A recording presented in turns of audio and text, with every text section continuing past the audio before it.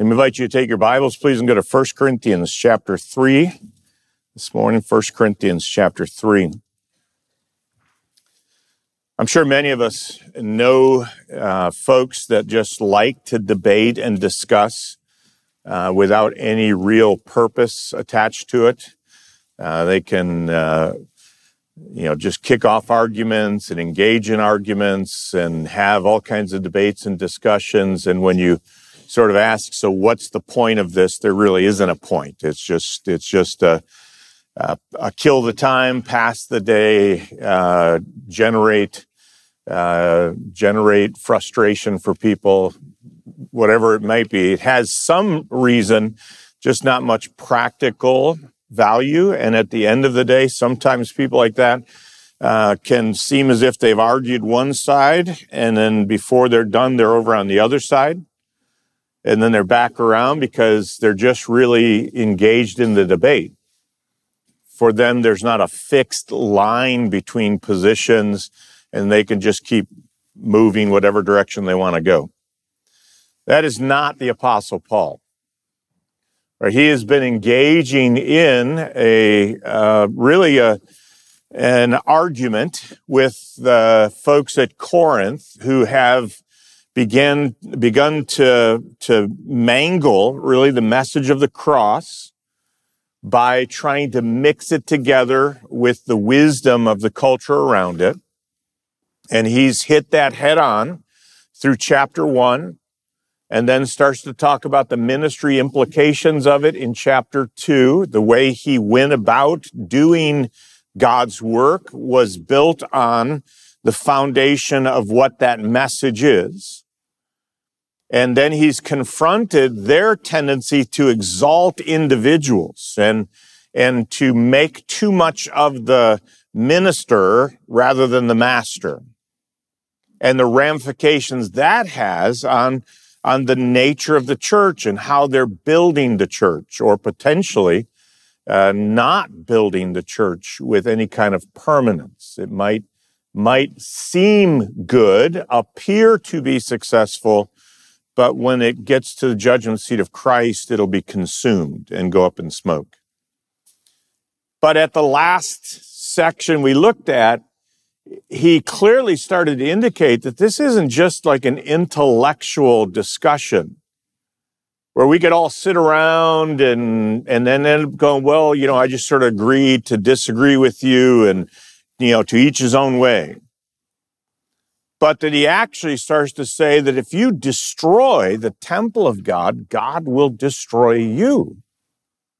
That you've set yourself against the very work of God, establishing his place and presence there at Corinth. And that's no insignificant issue.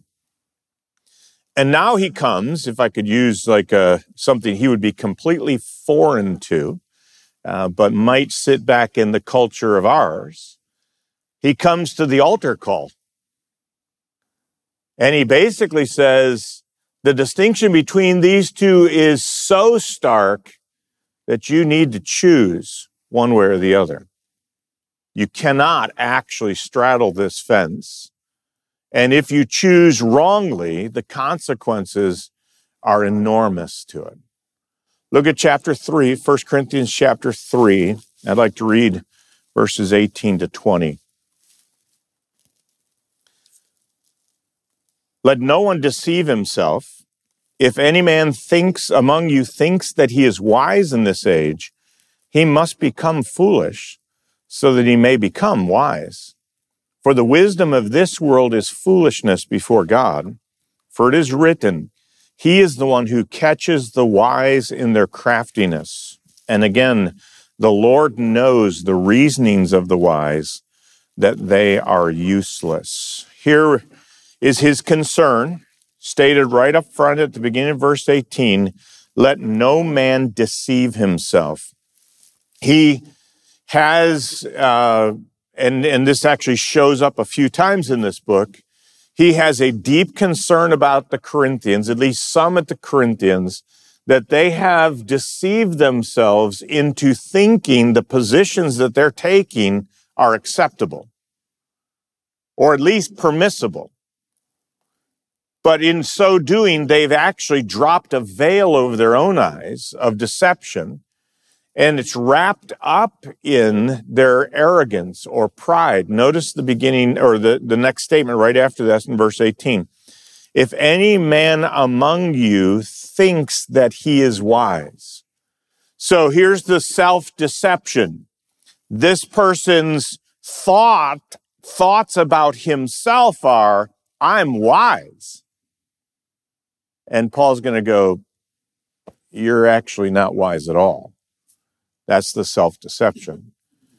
And 3 times actually in this letter, Paul says something like this. If any man thinks himself, this case is thinks he's wise. In chapter 8, it's thinks he knows anything. In chapter 14, if any man thinks he is spiritual. So it seems to have been a pretty significant problem among some in the church at Corinth that their thoughts about themselves were radically out of step with what was really true. They thought they were wise. They thought they were knowledgeable. They thought they were spiritual. But in every case, Paul says, you've got it wrong. You've actually come to a wrong conclusion, and that's the self-deception of it. In fact, I'd like to suggest that in these verses, there's at least 3 evidences of their self-deception. The first is what we see in verse 18. They think they can know wisdom apart from God. If any man thinks he is wise in this age. So they have the idea that they can achieve wisdom apart from God, right? I think myself wise in this age. Probably the idea of being according to the standards of this age or according to this world's wisdom. And the reason I say that is what he's been saying throughout the book. Look at chapter 1, verse 20.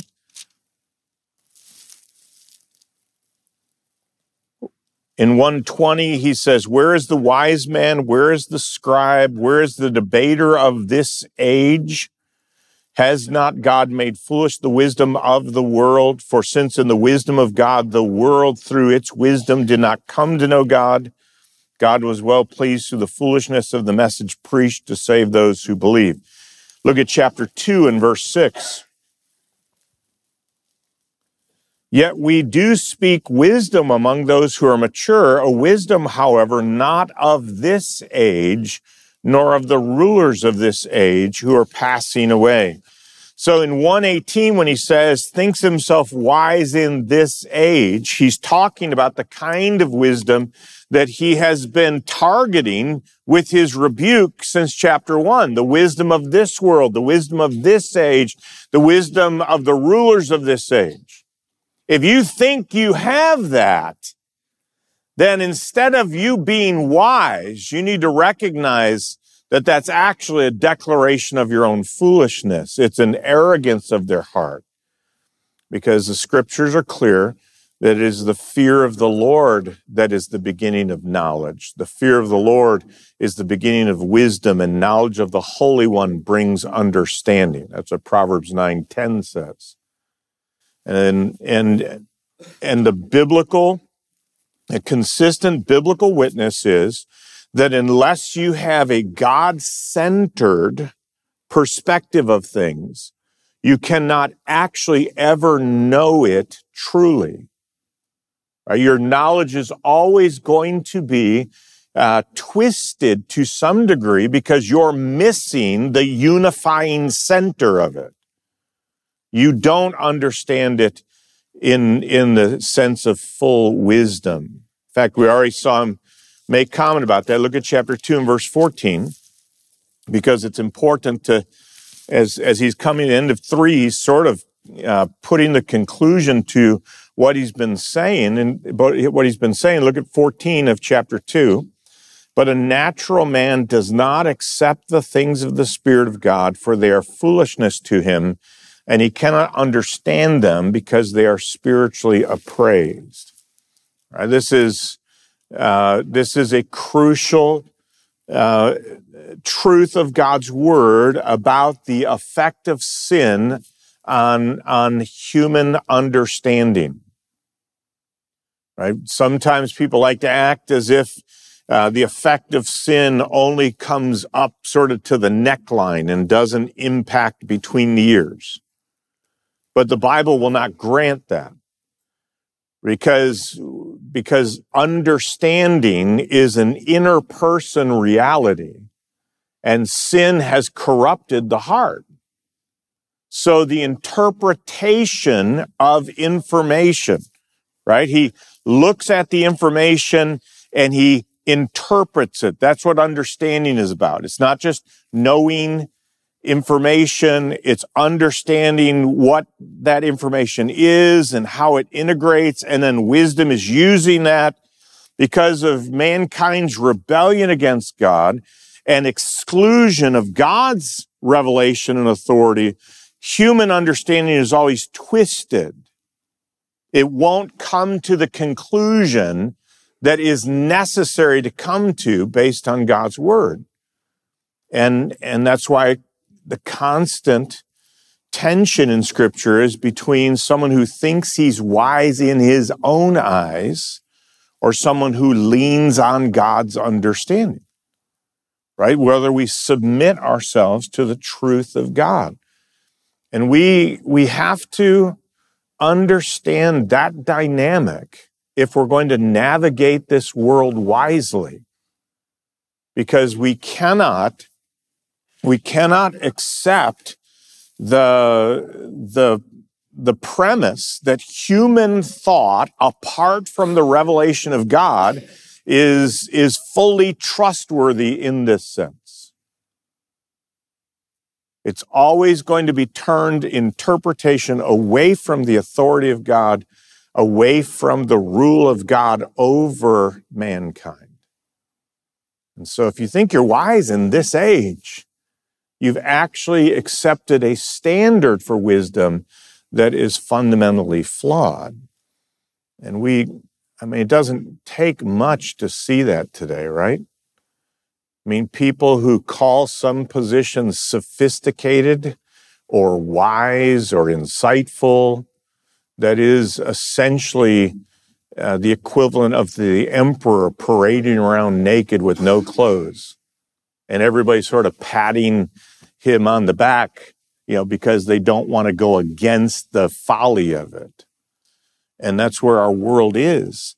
And so their self-deception is to think that because they've got an acceptable wisdom by the world's standards, that they're actually wise. And that's foolishness and deception. Look at verse 19 of chapter 3. I think their self-deception is also evidenced by the fact that they think they can reject God's wisdom without penalty or consequence. Notice verse 19. For the wisdom of this world is foolishness before God, for it is written, He is the one who catches the wise in their craftiness. This is a quotation from the book of Job about God's judgment on those who've rejected his wisdom. The world's wisdom. All right, verse 19, the wisdom of this world, God condemns as foolishness because it rejects the correct starting point, the divine perspective from which everything must be interpreted. And the irony in verse 19 is the very pursuit of this false wisdom, right? What people are pursuing, which they think will make them wise, is actually what's leading them into a trap. Right? So they think that they're finding liberty, and they're actually walking into a prison of condemnation. That God actually catches them by their own devices. Their rejection of him isn't taking them to freedom. It's actually leading them into judgment, that the consequences of it are going to come upon them. And this is exactly what Romans 1 talks about, right? They knew God as he was revealed, but they didn't honor God or glorify him as God. but instead, professing themselves to be wise, they became foolish. Right? In the pursuit of that, their believed wisdom led to continuing degradation and greater enslavement. Right? Every step that they thought was an improvement on God's created design, a better conception of things, led farther and farther into condemnation and judgment. That's what verse 19 is talking about. Right? That God actually uses their wisdom to be the very thing that he catches them with because of condemnation. They've rejected God and pursued their own way, and that way leads to destruction. That it ultimately, and here's again why this is a character of self-deception. Every step along the way, they think they're headed toward freedom. They think they're headed toward enlightenment. They think they're heading toward true satisfaction. And instead of freedom, it's slavery. Instead of enlightenment, it's darkness. Right? They're headed to condemnation because the wisdom of this world deceives people. It doesn't bring light and life to them. Notice verse 20. There's a third characteristic, I think, of this self-deception, and that is that they think they can be successful without God's wisdom. 20, the Lord knows the reasonings of the wise, that they are useless, they're vain or ineffective, right? Because they're fundamentally wrong-headed, their plans and pathway will prove futile. I mean, you know the images, right? It's the house built on the sand. Looks great till the storm comes, and then it collapses. It's the way that seems right to a man, but the end of it is destruction. That's what Proverbs says. So they think they're moving in the right direction, and they're actually headed toward destruction. It's gaining, to use the words of Jesus, it's gaining the whole world and losing your own soul. Right? Their reasonings are, hey, this is the way to the good life. This is the way to prosperity. This is the way to success. This is the way to happiness. And it's an end that is futile and destruction. And they're going to it completely deceiving themselves. They keep telling themselves that this is the way to go. And they're convinced of it. And since it's the wisdom of this age, all of the self-deceived feed one another's deception. Right? They're all sort of whistling down the pathway away from God, patting each other on the back, thinking that they've discovered the way, the truth. They are it. And at some point, they're going to awaken to the fact that they've built a house that cannot stand. They've chosen a path that leads to destruction. They have gained everything in this world, but they've lost their soul. And it's the self-deceptiveness of that is the danger, right? And again, the key here, verse 18, is in this age, and verse 19, of this world. They have too narrow of a perspective. They are too short-sighted, right? While they're looking at things and constructing what they believe is their wisdom, they are excluding things from the picture that if they were included in the picture would completely change their interpretation. Right? You've seen these kind of gags that people play, right? You can only see a part of the picture, and so you have the idea that this is the way it is. I mean, one of the funniest ones is the little baby that's like looking like someone's stepping on its head, and then all of a sudden you zoom out and it's a completely different scene. right? So here's the problem with the wisdom of this world. It's so zoomed in that it has lost a God-centered kind of perspective. It's so short-sighted that it can't see past the immediate, and therefore its interpretation is completely wrong, but they're absolutely convinced of it. That's the self-deception.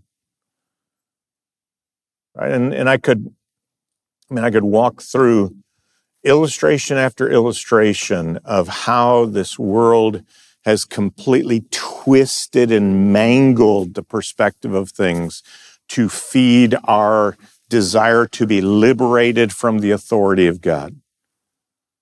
Because that's really what it comes down to.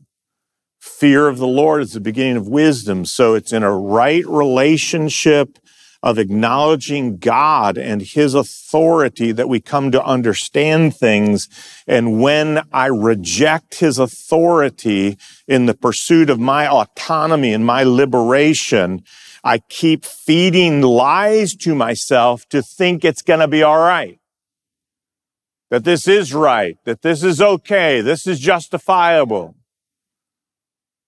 And it looks like wisdom because it has the applause and the approval of other people who are self-deceived. But it doesn't have God's approval. And it ultimately will result in disaster. So what does Paul say to them in light of this? I mean, he's concerned that they not be deceived. And so he issues this very blunt call. Look in verse 18. Let no man deceive himself. If any man among you thinks he is wise in this age, here it is, he must become foolish so that he may become wise. He must become foolish. So here's something you probably wouldn't think you'd find in the Bible. Become a fool. Right? But really, the way we probably would understand is go, you must become foolish. Right? Because what Paul means here is foolish according to this age. Foolish in the sight of the world, but certainly not foolish before God, because we actually see what he says. You must become foolish so that you can become wise. So he's actually calling us to recognize that the kind of foolishness we have to embrace is actually a foolishness as the world judges it, not foolish before God. And I think what he's really after is the antidote to their arrogance. He's effectively saying, you need to humble yourself before God. You need to humble yourself before God. Become foolish. Don't be wise in this age. Don't cling to the wisdom of this world. You need to humble yourself before God. Become foolish. Right? So the foolishness here, just to make sure we're really clear about it, the foolishness here is you're foolish if you're judged according to the world's standards. Right? If the world is the judge, then you would be counted as foolish. Again, go back to chapter 1 and verse 23. We didn't look at that one yet, but here's the backdrop of what he's saying. 1:23, but we preach Christ crucified, to Jews a stumbling block, and to Gentiles foolishness. Look at verse 25. Because the foolishness of God is wiser than men, the weakness of God is stronger than men. So the foolishness about which he's talking is actually the kind of label the world puts on it. Right? It's the foolishness of God. It's foolishness in the world's perception. So you have to be prepared. Right? You have to be prepared to become foolish. That is, let the world think you're foolish. You have to be prepared for that. And so it's the standard of the world would call you foolish, but the kind of foolish he wants is also aligned with God's foolishness. All right, in the context of these chapters, it's a foolishness. You're described as a fool by the word because you've embraced what is called the foolishness of God.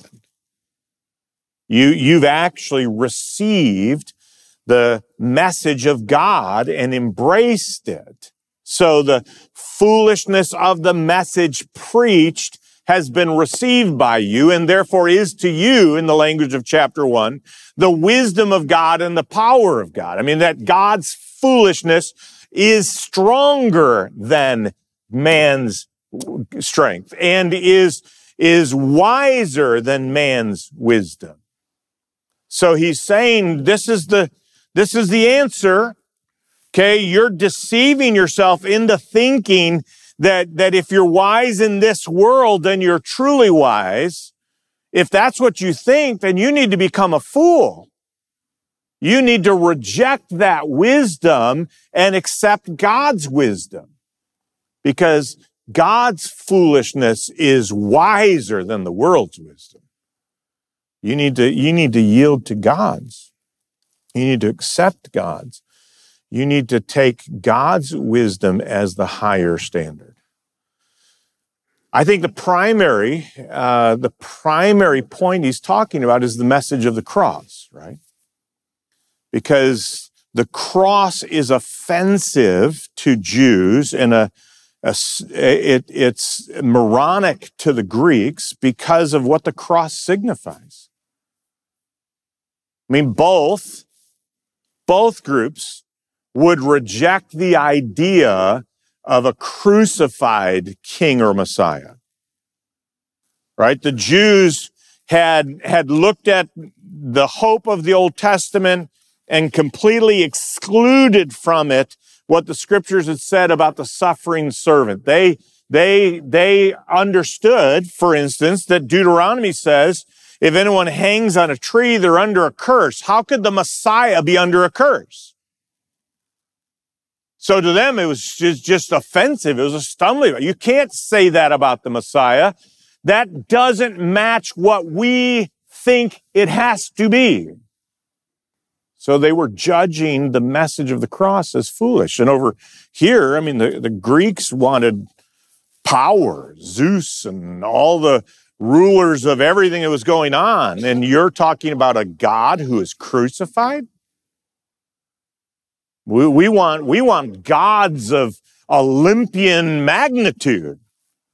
And yours died on a cross? That's foolish. That's moronic. Their definition of what God should be, of what a Savior should be, their definition was wise. God's was foolish. And Paul's saying, become fools, because this is actually the wisdom of God. Jesus did become a curse for us so that we could be rescued from the curse. Jesus did display his strength by dying so that he could conquer death. He could destroy the power of the devil, Hebrews 2 says, through death. So his weakness, as you're judging it, is actually a display of his strength. You've condemned this message, and you need to realize that the message you're substituting is actual foolishness. Because anything that turns away from the revelation of God to the wisdom of men is foolish. So become a fool. Become a fool so you can be wise. Right? At the root of both of their rejection and the modern rejection is when you have a Savior crucified, that is, he's becoming the curse for sin, that says about us that our sin is so great, it deserves cursing, condemnation. So many people stumble over the concept of the atonement of Christ, that he actually became a substitute for sinners because their sin was so great, they could not atone for it themselves. There's nothing they could do to pay off the debt or satisfy the penalty. But God displayed a mercy that involved the second person of the triune God taking to himself a human nature so that as fully human, he could actually pay the penalty that we deserved.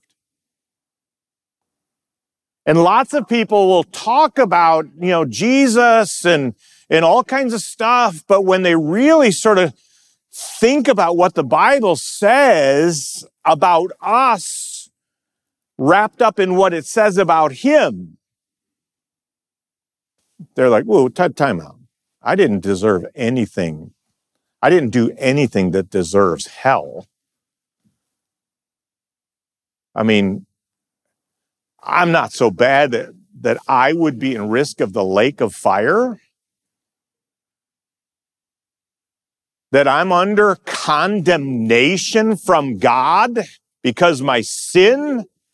Hang on a second here. Right? See, at that point, the wisdom of man goes, well, God's not actually a God who's angry and judges sin, and we're not so bad that we could actually spend eternity in hell. I mean, wait. This is just really, it's just a display of how much God loves us. And what's really at stake is not that we're being judged or Christ died as a blood sacrifice for us, but that it just shows us how much he loved us. And so once we'd really understand how much we're loved, then we'd really respond with love. And you can have forms of Christianity that have completely denied the whole purpose of Christ's death and call it wisdom. Well, the whole idea of the Father giving his Son on the cross. I mean, folks, it's literally been called in our day. That's cosmic child abuse. We got to get past that kind of old, bloody, violent depiction of the cross and recognize that really it's about the worth of us and us coming to realize that so then we can fully develop. And it has an appearance of wisdom if you've accepted the premises of the fallen world. And if that's what you believe, here's what Paul would say. Become a fool. Accept the cross as an atonement for sin because Christ died in the place of sinners, the righteous for the unrighteous, so that he might bring us to God. He bore his sin, our sins in his body on the tree. He became the propitiation for our sins, the satisfaction of the wrath of God against them. Become foolish. Humble yourself before the cross, acknowledging that you desperately need exactly what Jesus did. And what you need to do is accept what Jesus did. Not try to morph it into something that feeds our ego and our autonomy. But to become fools so that we can become wise. The gospel is the wisdom of God. So we need to become foolish. Recognize that there is an eternal penalty that had to be paid and could only be paid by the Son of God. because we can't pay it ourselves, and that the gift of salvation is something received. It's not a work achieved. I have nothing to offer to God for my salvation. And since Christ died on the cross to provide the way of salvation, there is only one way. There's not plan B. There's not path options outside of that. And you know what? That's foolish by our world. That's foolish. What do you mean there's only one way? What do you mean that there's only salvation in Christ? What about? And all of the objections against it will be short-lived because they're just of this age and of this world. We need to humble ourselves before God. And I think that verse helps us understand exactly what that means. We have to be willing to accept the rejection of the world, right? Verse 19 or 18, he must become foolish. That's the reason he says it that way, is because if you actually, and let's put it right in the Corinthian context, there are people at Corinth who are wanting to change the message of the cross. They want to have something more palatable, more impressive for the world and culture in which they are. And so they want to not look foolish, right? They want to not look bad in the world's eyes. And so when Paul says, become foolish, he's saying, if you're going to follow Christ, you have to accept the fact that the world is going to reject you. You just have to accept that.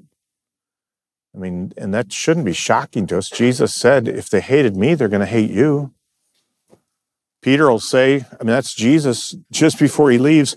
Peter says, just before Peter leaves, right? It shouldn't surprise you that this has come upon you. Right? There should be nothing shocking to Christians that people who reject the faith consider us foolish. I mean, that shouldn't be a shock. Because if you're going to be in step with God, you're going to be out of step with the world. And if you're in step with the world, you are out of step with God. You can't actually have both, because the world's wisdom is contrary to God. To long for the world's acceptance is to worship its approval. It is, in fact, to desire something about which we may boast. And chapter 1 has gone after that with great abandon, right? The cross puts us in a position where our only boast can be in the Lord. And if I want the approval of the world, hey, I've got a message for you Greeks that is really wise. It's not the foolishness of the cross. Let me tell you the sophistication of this, and let me display it for you in the powerful rhetoric of all the Greek speakers. What you're worshiping is the approval of those who've rejected Christ, and you want it so that you can boast.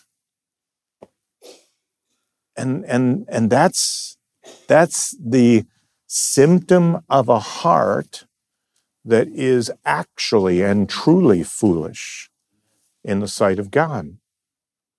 Because the wisdom of this world, verse 19 says, is foolishness before God. The only assessment that matters is God's. And to follow Christ faithfully means we confess him openly and join him, in the words of Hebrews 13, we join him outside the camp bearing his reproach.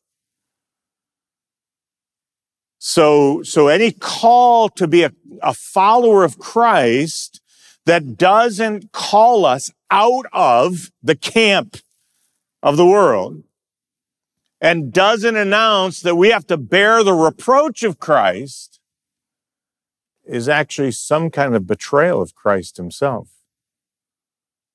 I mean, I think the first century Christian got this just somewhat intuitively because of the cross.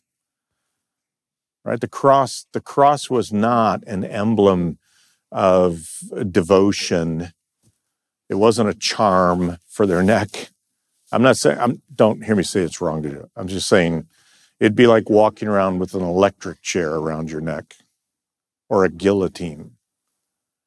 I mean, the cross was an instrument of execution reserved for the lowest of criminals in the Roman Empire. It wasn't something that was like, wow, this is sort of cool. It was, this is reproach. I'm identifying with someone who was murdered as a criminal. That's my Lord. I'm going to identify with him.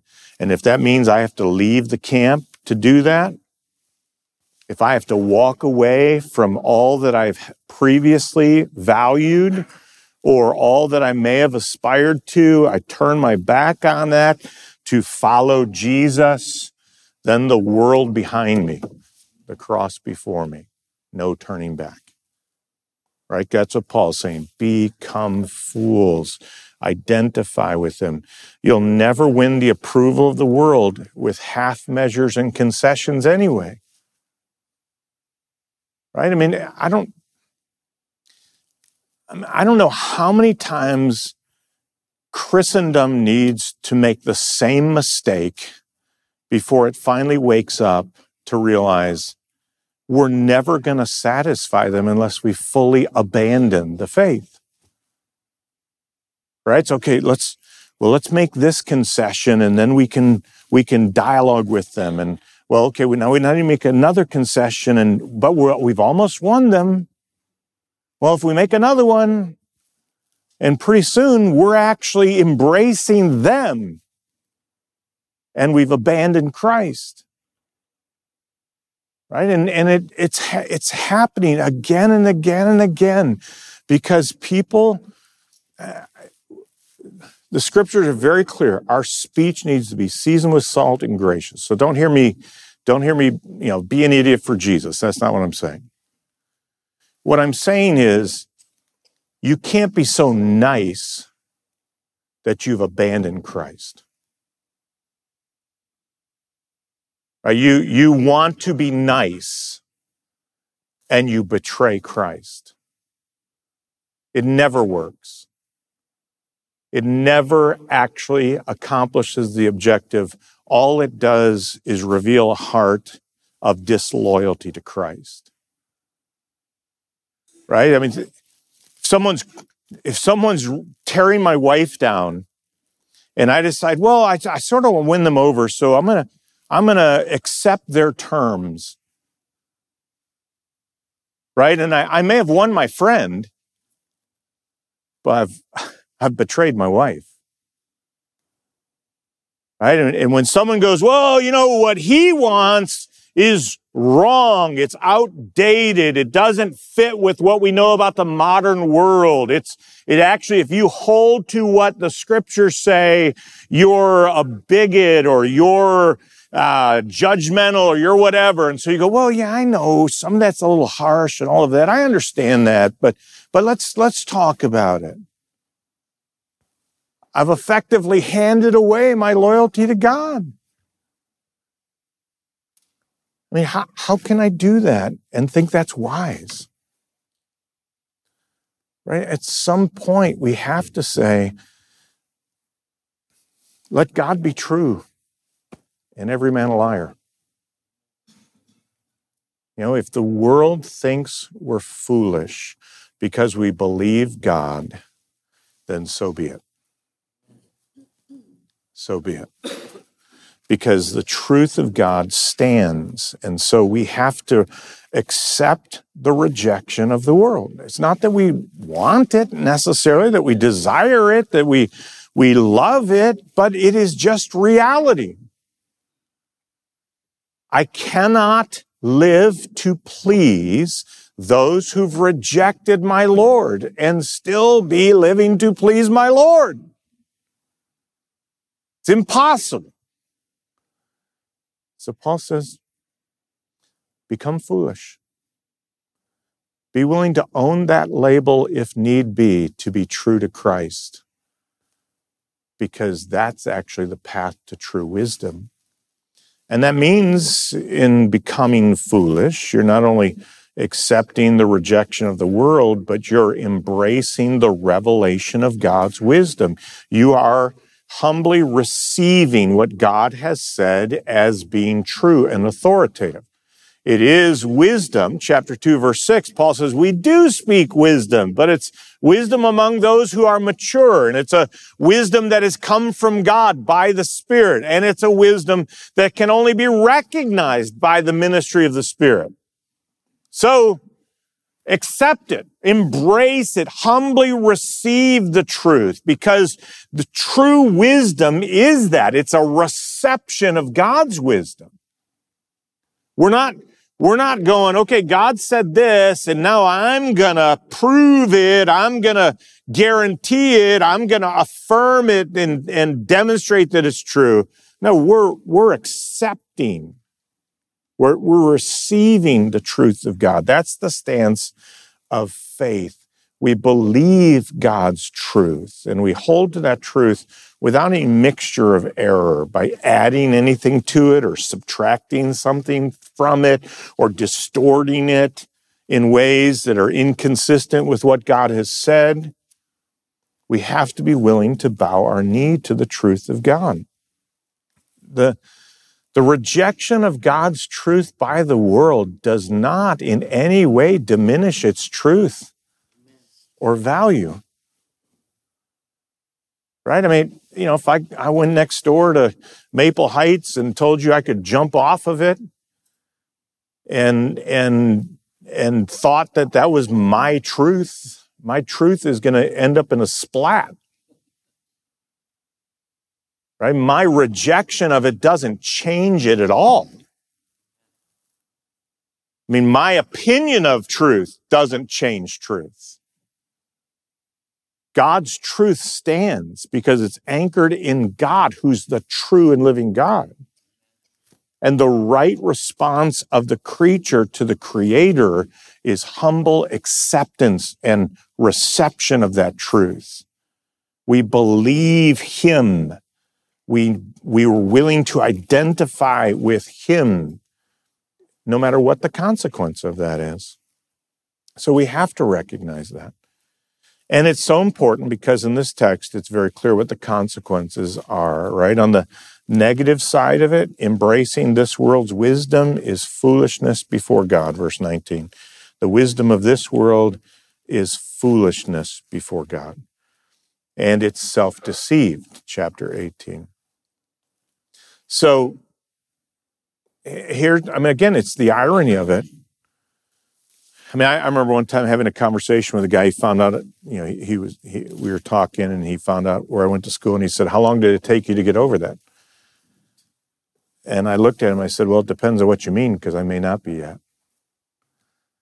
But he was trying to essentially sort of shame me with some, perception of things that I would then wilt under it. And I'm like, I don't know what your problem is, but I'm not gonna like tuck my tail and run over to get your approval.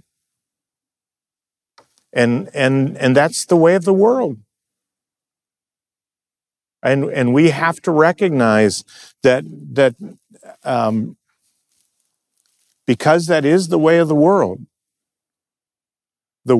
will congratulate itself. The world will honor itself. The world will hold itself up as the standard and beacon of truth. And to be the person who doesn't accept that is going to be the position of being judged a fool. But there's coming a day of an enormous reversal, when the wisdom of this world will be exposed to be the foolishness that it really is, when God passes judgment on it, when He catches the wise in His wisdom, when it's exposed that all of that vanity was useless, right? That's the downside. You might be celebrated in the parade, but the end of that parade is going off a cliff. And the joy of that celebration will be short-lived.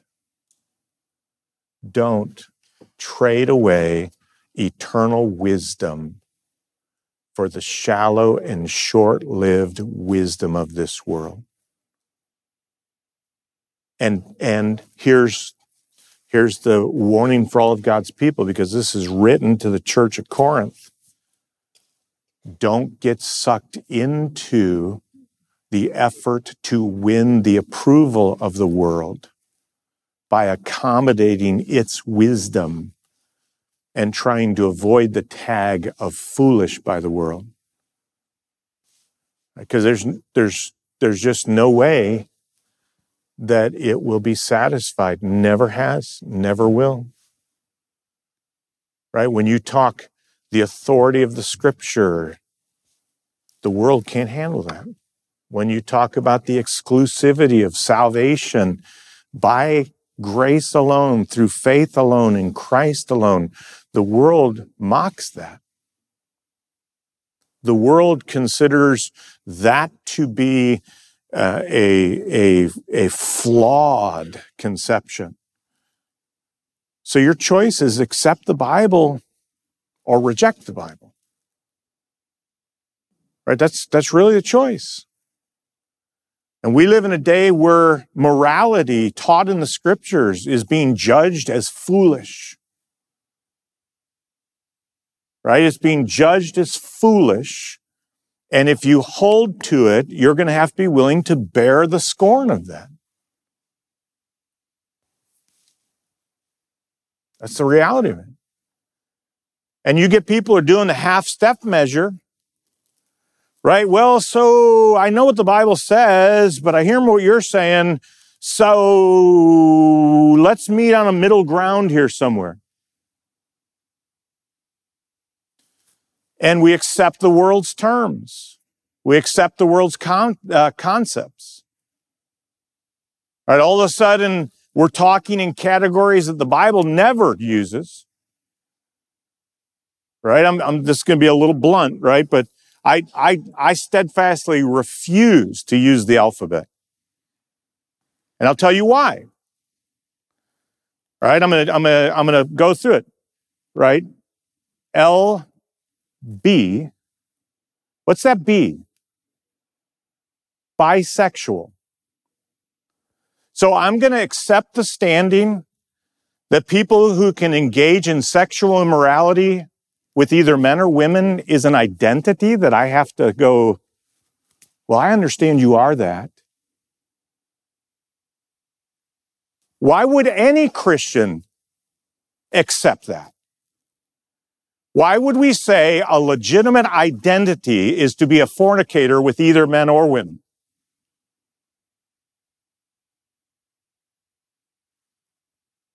I cannot come up with one other than we want to be nice.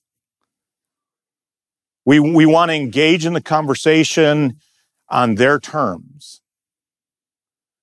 And I would suggest to you that's because we don't want to be perceived as foolish. Right? And it's all, there's a thousand ways in which the wisdom of this world is enticing believers to surrender the authority of God. Whether that's at the front lines of what the gospel is, or the downstream lines of what human nature is, what it means to be a follower of Christ, right? The way of this world is to try and squeeze us into its mold. And the Scriptures say we're not to be conformed, but to be transformed by the renewing of our mind. So we don't accept pagan premises. We stand on the authority of God's word and be ready to reject the world's wisdom and embrace God's foolishness, because that, end of verse 18, is how you become truly wise. So, Paul doesn't just go, all right, hey, it's been a great debate with you, Corinthians, about this. He sort of pulls out the Elijah card. Choose you this day whom you will serve. If God is God, serve him. And he's saying to these Corinthians, if you want to play around with all this wisdom that you think is wise, you're going to become foolish in God's eyes. It's going to become the snare that catches you. It's going to prove useless in terms of building the church at Corinth. So, become fools. Become fools so you can be truly wise. Let's pray together. Lord, please help us to recognize the danger of accommodation, that it's often not the overt threat that will undo us, but it's the subtle compromise and half step to accommodate those who reject your word. Lord, it's not going to get any easier to stand for the truth, to believe in the authority of your word, the exclusivity of the gospel, the call to live our lives under your rule. So give us true wisdom that recognizes that your word is right, your way is perfect, that our hope is built on eternity, not temporal success or satisfaction or approval. And Lord, please, if any of us need to be humbled before you over this issue of the cross, would you please help them see your wisdom there? And Lord, we pray that you might help all of us not to be deceived, not to think ourselves more highly than we ought, but just be followers of the risen Lord, in whose name we pray. Amen.